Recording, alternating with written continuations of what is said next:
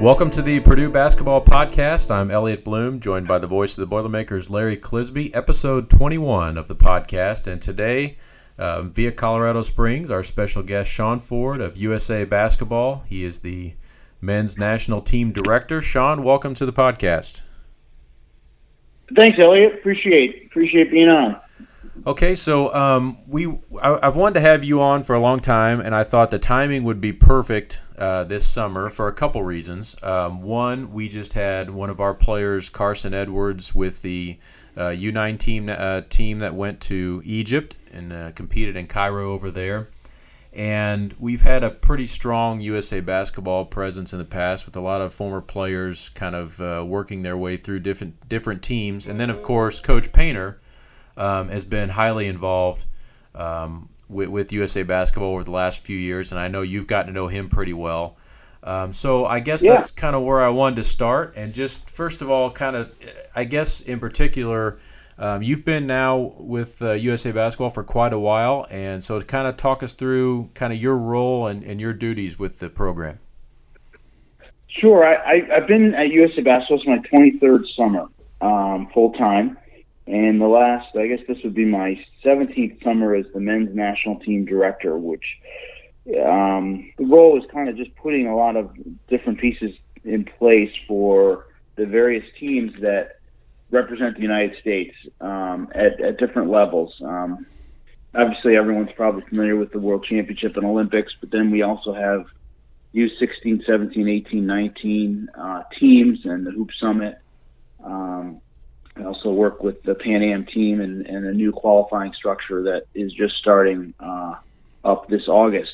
And I work with people to secure the coaching staff, the players, particularly invites for the players to come to training camp, because usually we're in a competitive situation to earn a spot on the team. So and then just the logistics of scheduling and planning the training camps and the air travel and getting players to camp, getting it down to 12, and then getting the players and the coaches to the competition.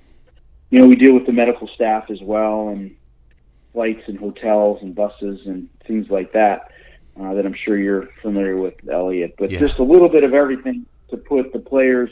You know, our philosophy, in a way, is fairly simple. We try to do everything we can to make sure that the coaches only have to focus on coaching and the players only have to focus on playing. Yep. And we try to take care of everything else. It's funny to hear you say that, because I've often told people that in my role as operations director, you know, people that don't maybe necessarily understand, well, what does all that entail? And I use that same line. I said, I want to do everything so Coach Painter, all he has to do is recruit and coach. And everything else I try to tackle and make sure it never, you know, it's something he never has to worry about. So there's a lot involved, obviously, especially with the international travel. And so you personally, how many countries do you think you visited as part of USA Basketball? Ooh, you know, I don't know. I mean, I've never really, you know, maybe the first couple summers you start keeping track, and then after that. And then you've been doing it long enough where you have a lot of repeat, you know, trips to the same countries. You know, in terms of planning for, like, the Olympic Games, we usually make 7 to 8 trips to that country over a 3-year period planning for the Olympics. But you know, I mean, I have to say it's 40 to 50 countries at least. But we just keep, you know, in this role, you always keep moving ahead, and very seldom do you think back. If that makes any sense. Yeah, absolutely. Well, Sean, I always live in the past, so that makes me a little bit different. But having said that, and I did want to bring up a past question, and that is 23 years, how has it changed? How has international basketball changed? How you're running it, and the style of play, and, of course, the success ratio of it? Well, you know, I think when you're in a situation where you're always trying to be the best, you have to elevate. Like I always say, you know, you can have a great company, but if your quarterly stock isn't always increasing, you're losing ground, if that makes sense. I mean, even though, Nike's a great company, they still are charged with every quarter, making more money than the quarter before. And so, in a team like for us, I always think that we have to try to get better all the time. And what we find, sometimes you have to reinvent yourself. Sometimes you have to find a way to get better, even though you are perceived as the best from the results of a previous conversation. I think that, we look back at the benchmark of the Dream Team in '92 as a moment where the popularity of basketball was greatly impacted by that team, which resulted in a lot of players dreaming of playing basketball. And, the results of it are the international game has taken a considerable jump in ability and interest in players playing. So the game has gotten a lot better. There's better players playing. I also think over time, just like you see in the NBA, the game has changed and it's become, more of a faster pace. It's become more of a free-flowing game. It's become, a more face-up game. Most players are playing face-up. There's less and less players with the true center. We're realizing over time that, our athletic ability and our length are something that a lot of other countries don't have, and that's a real strength for us. So we're playing with a lot of different type of lineups. We're playing smaller, if you will. Length is a big part of our game now internationally.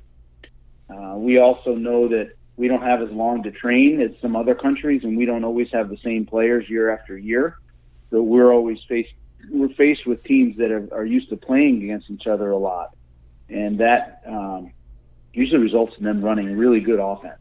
They're very, very well coached on offense. So, for us defensively, the length and the ability to maybe just do some things differently we need to do. But, yeah, the game's changed a lot over time, but we've had to react to different successes of other countries, just like, now, Canada beating us, week and a half ago, we have to kind of figure some things out for the U19. We didn't win it for a long time. Coach Painter was on the team that won it, and he was an assistant coach on a team that won the U19 in 2009 in New Zealand. And what people don't realize is that we hadn't won that tournament since 1991. Wow.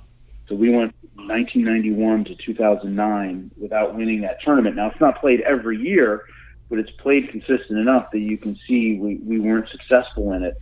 But then when we won it in 9, we won it 3 out of 4 years. So we kind of figured some things out. Mm-hmm. And now all of a sudden, you win it back to back, and now you're going for your third in a row. And, we weren't better than Canada on that particular day. I have to, you have to tip your hat to them. They were really good, and we weren't worthy of winning that game. And so, we think about that and think about, okay, how can we, how can we try to not be in that position in 2 years when we're in this tournament again?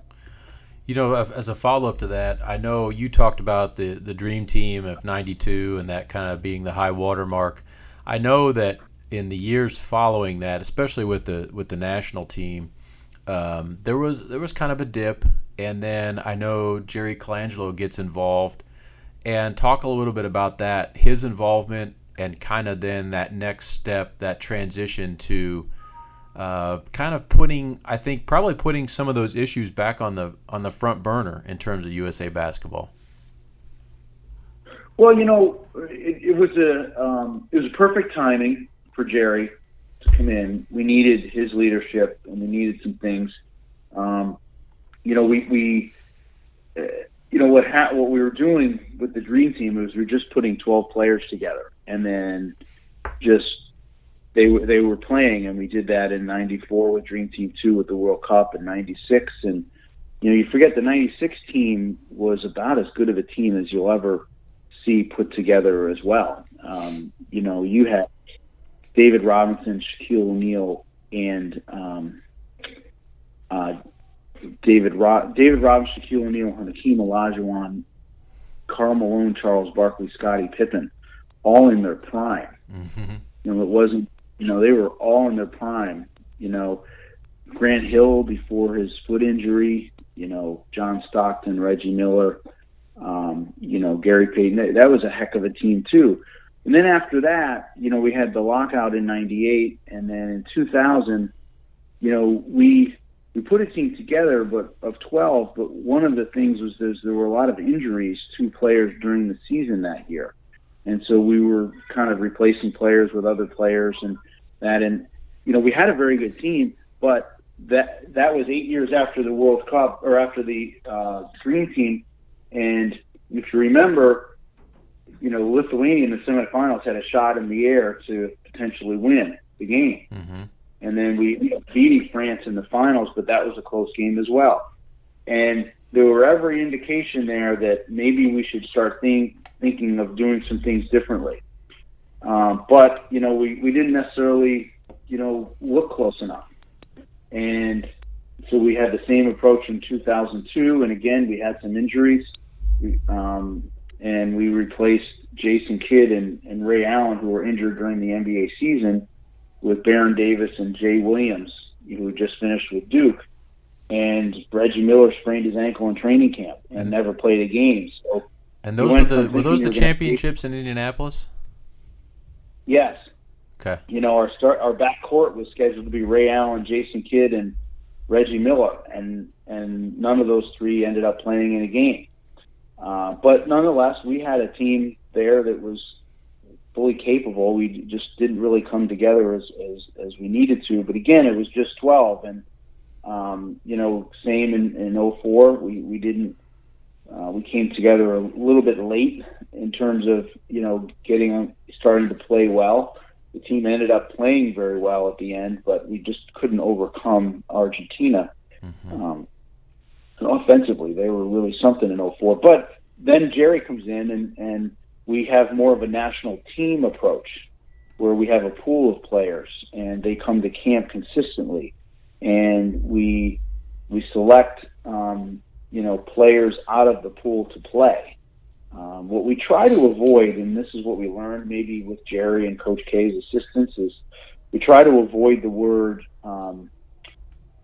cuts, like tryouts and like trials and cut.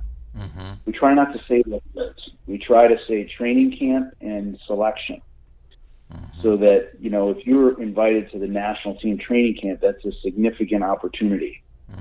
And, we select 12. So we focus on the selection of players, not focus on that this particular player was cut. It was more that other players were selected. It's semantics, and I understand that. But, we try to make it seem that it's important to be part of the national team. And that once you're part of the national team, you're always part of the national team. So even if you're not selected, when you regroup, it's reset, and everyone is still part of the national team. And you have equity because maybe you played on a team before, but it doesn't necessarily mean that it's your spot and that you don't have to earn it again. And it seems like I think that's part of it. And I think it seems like, especially with Coach K as the head coach, that there's been more of a a greater sense of pride to be involved in that, national pride. I think it's been pretty well documented with some of the things he does to try to instill that in those players. Talk a little bit about, he's been at the helm now and now you're making the transition to Coach Popovich taking over. But talk about the years with Coach K, being in charge of that, how that affected you, and then talk a little bit about the transition going into Coach Popovich. Well, Coach was awesome, and as you know, Elliot, you know him, and he really, we spent a lot of time on, the fact that you're representing United States, you're part of something bigger than yourself, and we spent a lot of time working with the military as well as taking kind of a lead from them, is that they are, elite level individuals. For what they do, they're the best in the world, similar to our players. And they sacrifice for a purpose, and they represent something bigger than themselves. And by no means do us playing in a basketball game compare to what the commitment that they're making to defend, the United States around the world. But just being able to share some of those experiences of military officers, with our players, I think it had an impact on our players. And just knowing that what it means to have pride in what you're doing and who you're representing. And I think that goes a long ways. It really does. And in order for a player to really feel something, they have to be moved by it. And I think that with Coach, he's really good at moving players' emotions in a direction to where what they're experiencing is meaningful, and then it affects how they approach the game in representing their country. And so he was terrific at that, and he was also terrific at knew that it was easier for him to change one person to change for 12 than 12 to change for one. So he was very nimble in his approach to the players, and made sure that, and this was from Jerry too, is that we took the lead from players a lot. What do you need? What do you want? Our philosophy, a lot of times people will say, well, aren't the players high maintenance? And, our philosophy is we should get to know the players well enough to know what they need to be successful. Mm-hmm. And if we do that, they don't have to ask for anything. We know what they need, and it's part of our plan. So if no one has to ask for anything, there's no maintenance involved. And so we try to eliminate, the asking of things, because that just means that, you didn't provide something that they need. And we also know them well enough that, like anything in life, you can sometimes ask for something that's, more than you need, and we can work with them on that.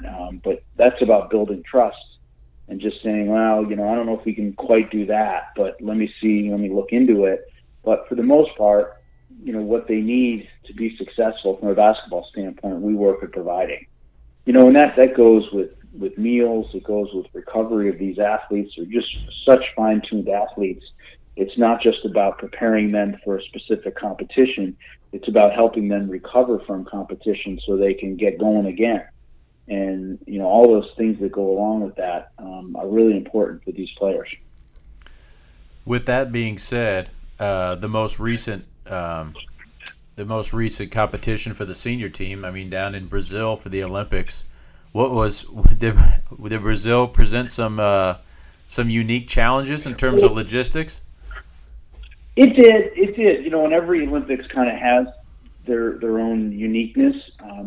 We provide our own challenges by not staying in the village, but we just feel that, us being, we think we're better off out of the village. So then we have to kind of find our own place to stay. And then you're also kind of forced to deal with traffic in a different way than, from the village, and that. Obviously there's a security concern at all Olympics, but, Rio had its own challenges. Traffic was very challenging in Rio. The road structure there is not something that was easy for the city itself to host the Olympics. So security and traffic, and they don't necessarily have a lot of hotel rooms there. It's not a big city. So hotel rooms are such a premium there. As you probably know, we ended up Cisco brought in a cruise ship for their guests and didn't need all of the rooms, so we bought a block of rooms from them for the players, which worked out really well.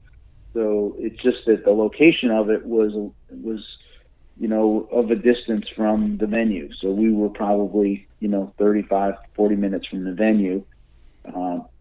But what works well from one thing is sometimes you have to compromise on the other, but the accommodations were great. The meals were fine.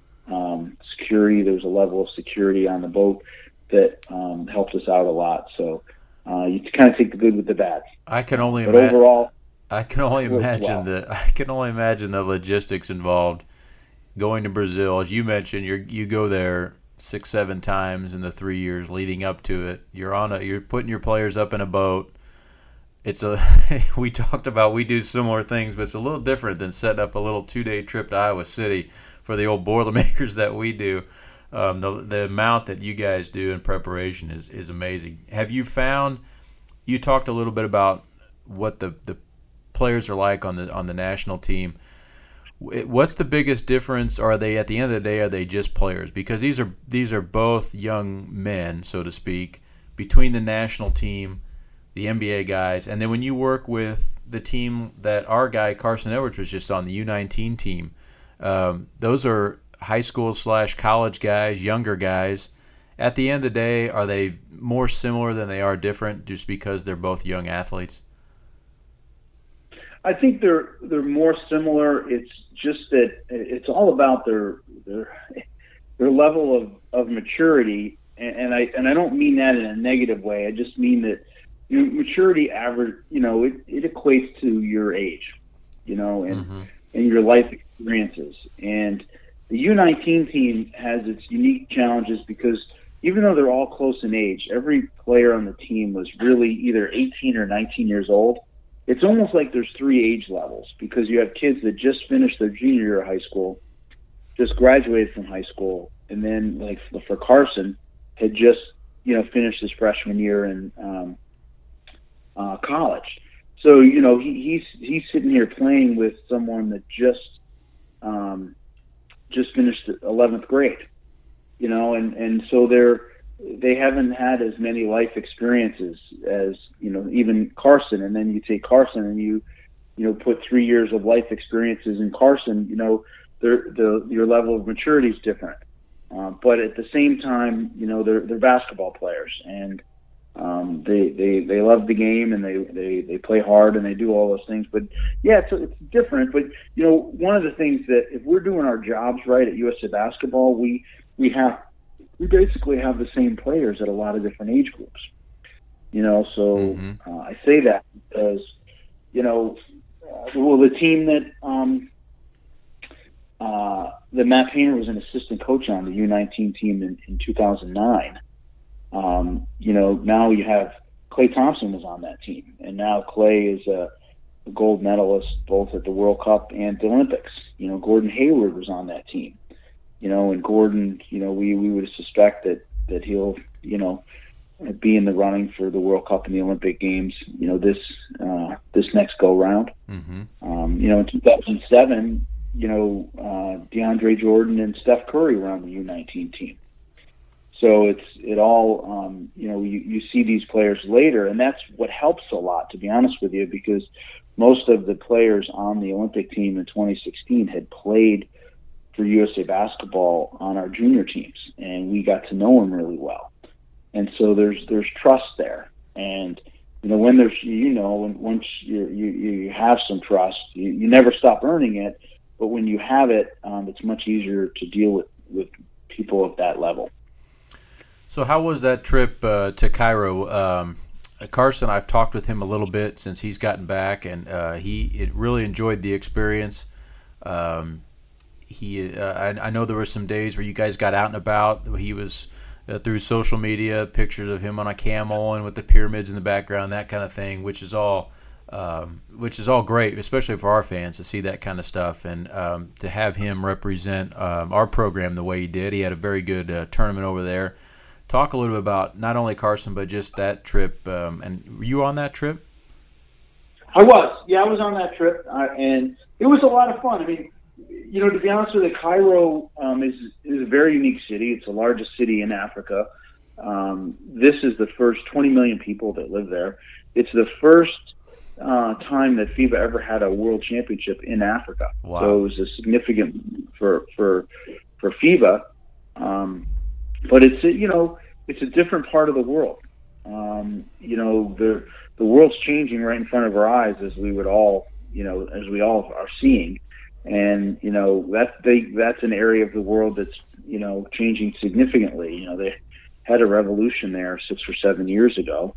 And, we felt very safe there. Our U.S. Embassy supported our team at an incredible level from a security standpoint, and USA Basketball took some precautions security-wise, too, just to try to eliminate, as much risk as we can of going to, a unique part of the world. But the accommodations were great. The food was very, very good. There was a lot of options at our hotel. But it was fun also to get out. I had made a trip to Cairo in February just to kind of look around and make sure we knew what we were dealing with before we went there. And the pyramids are, it's just, it's a fascinating world in the fact that our country is 241 years old. And Cairo is 5,000 years old. Wow. So we're just a baby in the world when you think about it. And the only reason I know it's 241 years old is we actually went to the U.S. Embassy for their July 4th celebration. That's their biggest party of the year. There was over 1,000 people at the U.S. Embassy in Cairo, and we were there, and we got some really good food and spent, there was a lot of Americans there. They had a lot of dignitaries from other countries there. Our players were, as a group, they were identified by the U.S. ambassador there as being in town and being at the event, and it was a lot of fun, to see that. But going to the pyramids and just seeing that, and it was fun. We were a little hesitant to have the guys ride on the camels because you don't realize, like, you think about getting on a horse, you're up almost twice as high when you get on a camel. You're up there really high. Wow. And so we got them all like on a camel. We took a picture and then we got them back down. We didn't want them riding around on them. But it was pretty cool. It was fun, and we got out. 2 big outings. We took the players to the TGI Fridays there, so we were able to go to Fridays and get some good Western food, if you will, some chicken wings, some potato skins, and milkshakes and burgers and that kind of stuff. So we try to make them feel as home as much as we can as well. But it was fun. I mean, kids, you forget, they're, even though they're incredibly gifted individuals from a basketball standpoint, they're teenagers. Right. And they're out of their element. They're I always say, like, it used to be, to survive in the world, you need food, water, and shelter. Now you need food, water, shelter, and internet access. That's right. It's true. That's exactly right. And they're not, and it's not necessarily in that order either. Right. That's exactly right. I've been a part of 4 trips here at Purdue. We did a London-Paris trip under Coach Katie, and then since Coach Painter's been here, and Larry's been a part of these, we've been to Australia, we've been to Spain, we've been to Italy.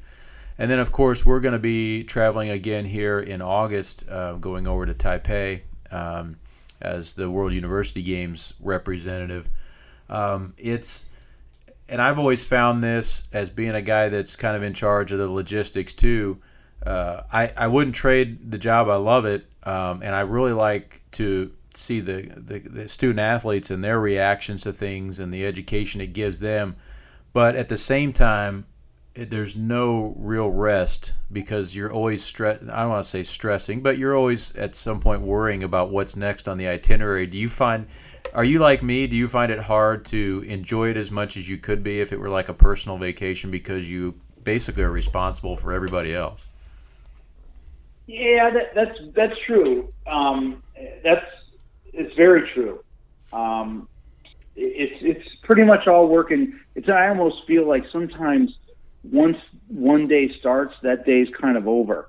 You're always planning the day ahead. Right. Once it starts, it's you're improvising and adjusting. There's no more planning for that day, but you can plan for the next day and just try to stay ahead of things. But there's always, you got to expect the unexpected and just kind of roll with it. But one of our things that we try to make sure that the players understand, the coaches, and when we're dealing with these countries, is that they are different, but it also means that we're different. They look at us as different. We look at them as different. But for the most part, what they're providing us is the best that they have to offer. So it might not be what we're used to, but what you have to understand is they're giving us their best. Right. It's the best food. It's the best bus they have to offer. It's the best, and you just have to understand that they're giving us what they have. And it might not be what we're used to, but, we have to just, appreciate it and roll with it. And it usually takes 3 or 4 days for the place that you're in to not be foreign anymore. It's kind of like when you get a new phone. The first 4 or 5 days, everything is in a different place and it looks a little different and all that. Right. But then, once you're in it 4 or 5 days and you know where everything is, everything's normal again. So when you get to another country, the first 4 or 5 days, regardless of, what level of team or who you're with or where you are, there's just a little bit of foreignness to it that you just have to get used to.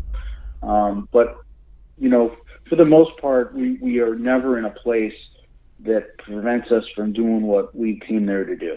Well, what's funny is you brought up the line, expect the unexpected, and I don't know if you know this or not, but Coach K, that was one of Coach Katie's lines that he used a lot. And so we are constantly bringing that up. And it could just be during regular season travel. If something comes up, that comes out of our mouths all the time. Yeah, Coach Katie, expect the unexpected. So it's funny to hear you when you said that. Larry and I, both our eyes went up because it's funny that's it's an absolutely big part of how I travel. I mean, it always has ever since I heard him say it. Because when I'm not with a ball team, when I'm not with the club, it's I'm traveling some other way. And normally outside of athletic travel, it's not usually as good because you're going commercially most of the time. And so I'll say that, and people will look at me and they'll wonder why I'm not upset, And I've always said that. Expect the unexpected. If you do, you just deal with it. And I think that's great advice. Coaches are constantly, it's the right way to coach, but they always say, look, next play. Don't worry about the play before. Just go to the next play. And that's really that's what travel's about too, is like, once you're like, okay, flight's delayed. All right, let's just deal with this in front of us. When you complain about something that you can't control, it takes you in a negative place, and nothing good comes out of that. I'll tell you one thing though, Sean. One thing about with us is that, and that's a great lesson on happiness. People will say, what makes you happy and what makes you unhappy? And it's winning at Wisconsin makes you very, very happy. Waiting on the bus or the plane for 3 extra hours makes you very unhappy. So it can turn on a dime like that, Yeah, absolutely. Absolutely. And you talked about the coach's approach to things. I mean, I consider myself very fortunate in the fact that I get to work for Coach Painter, who is about as easygoing as there is when it comes to those kind of issues. But I want you to talk a little bit about Coach Painter. You've known him now for a while. He's been very involved with USA Basketball. Our fans know that basically every June he's spending some time in Colorado as part of the selection process for the U19 teams. He's coached teams, he's been assistant on teams, and he's become very involved. I know he's very passionate about it. We talk about it quite a bit. Just talk about kind of your relationship with Coach and kind of his role with the program. Well, I think Matt is just a great person. He's fun to be around. He doesn't take things too seriously, but at the same time, he is very serious about, doing what he does, if that makes sense. I mean, he takes it very seriously. He works really hard. He is committed to USA Basketball, and we really appreciate that and love that. But he's also can, laugh about some things. He's very quick-witted about things.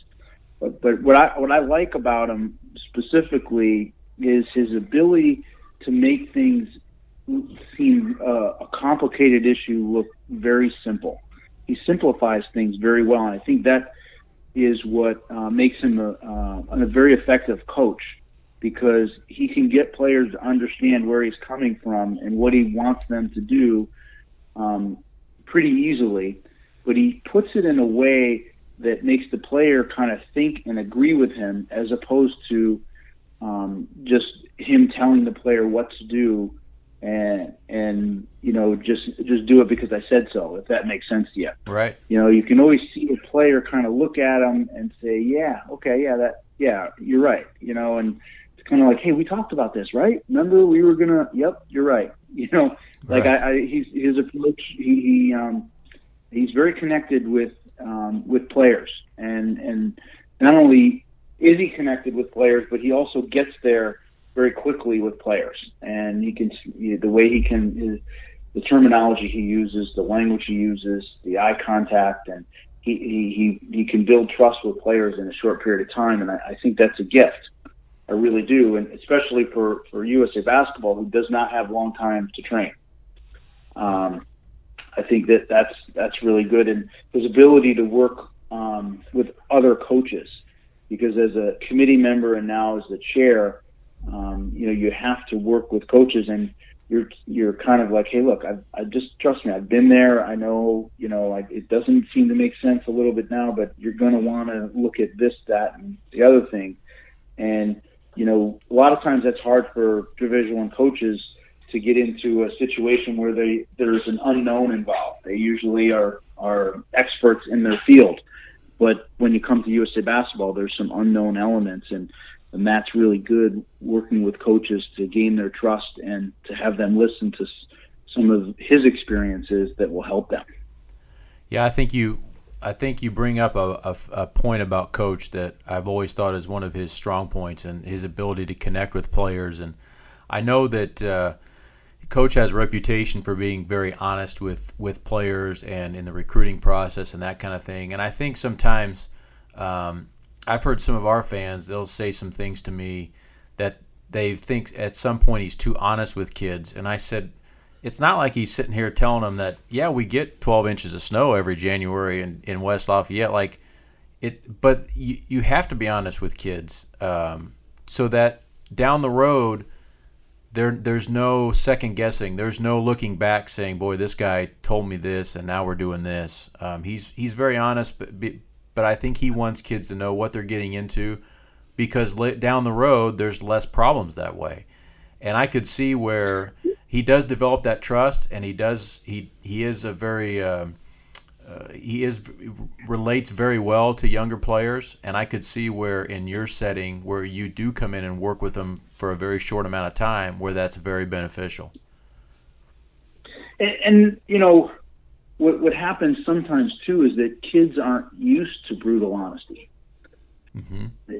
Because they're so gifted and they're so dominant as a player where they are, and they're used to being recruited. They're not only recruited to play college, they're recruited to play on travel teams. So the recruitment process, they understand that they sometimes have value to other people, and it's hard to be so, not everyone's honest with these guys all the time. But once they find someone that is honest, it's a little bit, it takes them back a little bit in a good way. And then they realize that, like, hey, this person isn't trying to get anything from me. This guy's just trying to help me. Right. And that's, it really, it builds trust. It really does. And I think that's a good quality from that. Well, this has all been fascinating stuff. I could go on talking forever about specific trips and different places that you've been, but we always wrap up our podcast with our final 4 questions, and these are kind of random, off-topic questions. So our first one we're going to throw at you is, what's your favorite music of choice? My favorite music of choice. Boy, that's a good question. So something you put on in the car, or what's your go-to music when you're listening?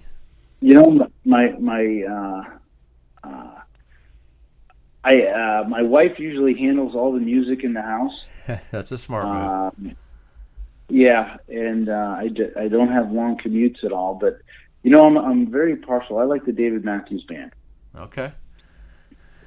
Nothing wrong with that. I've seen them in concert a few times. They always put on a good show. What is the best or your favorite or the most recent book you've read?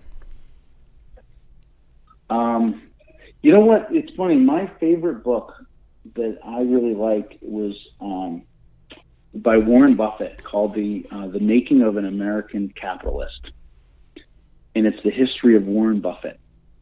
And it's just an amazing. I'm always impressed with Warren Buffett. I just think he's very, very intelligent, but also very, very humble.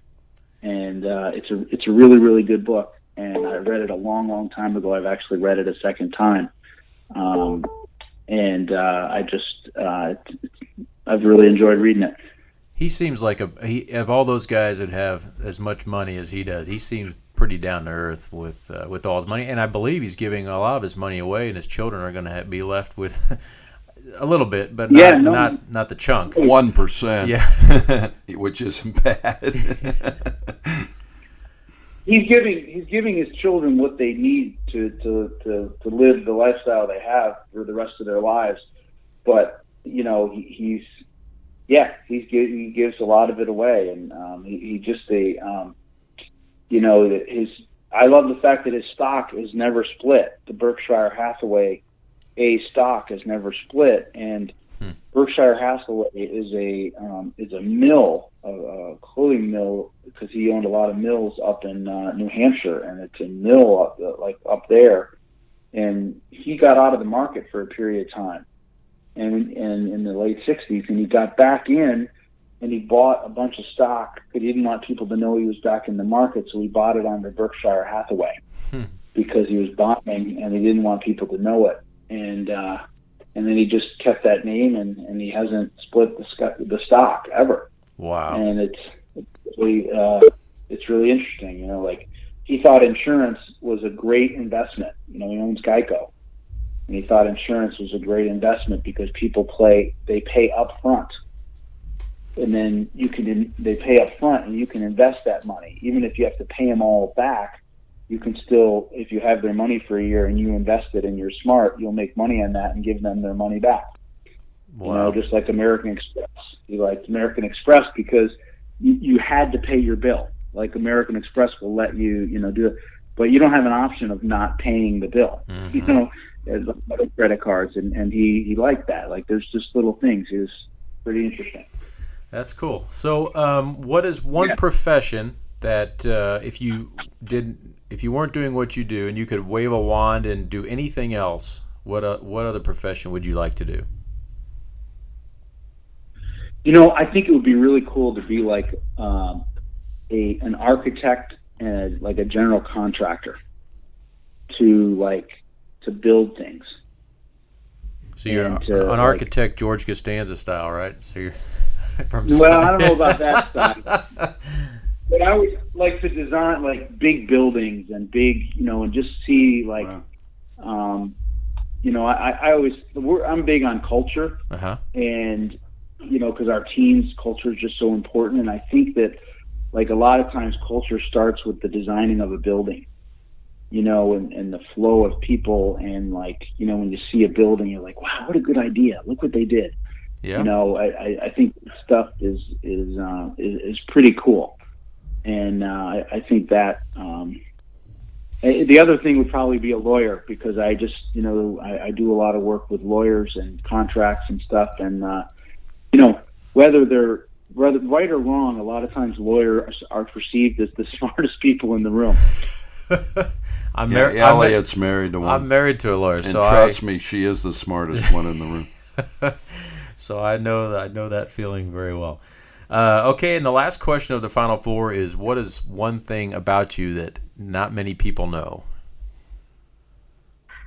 Well, good question.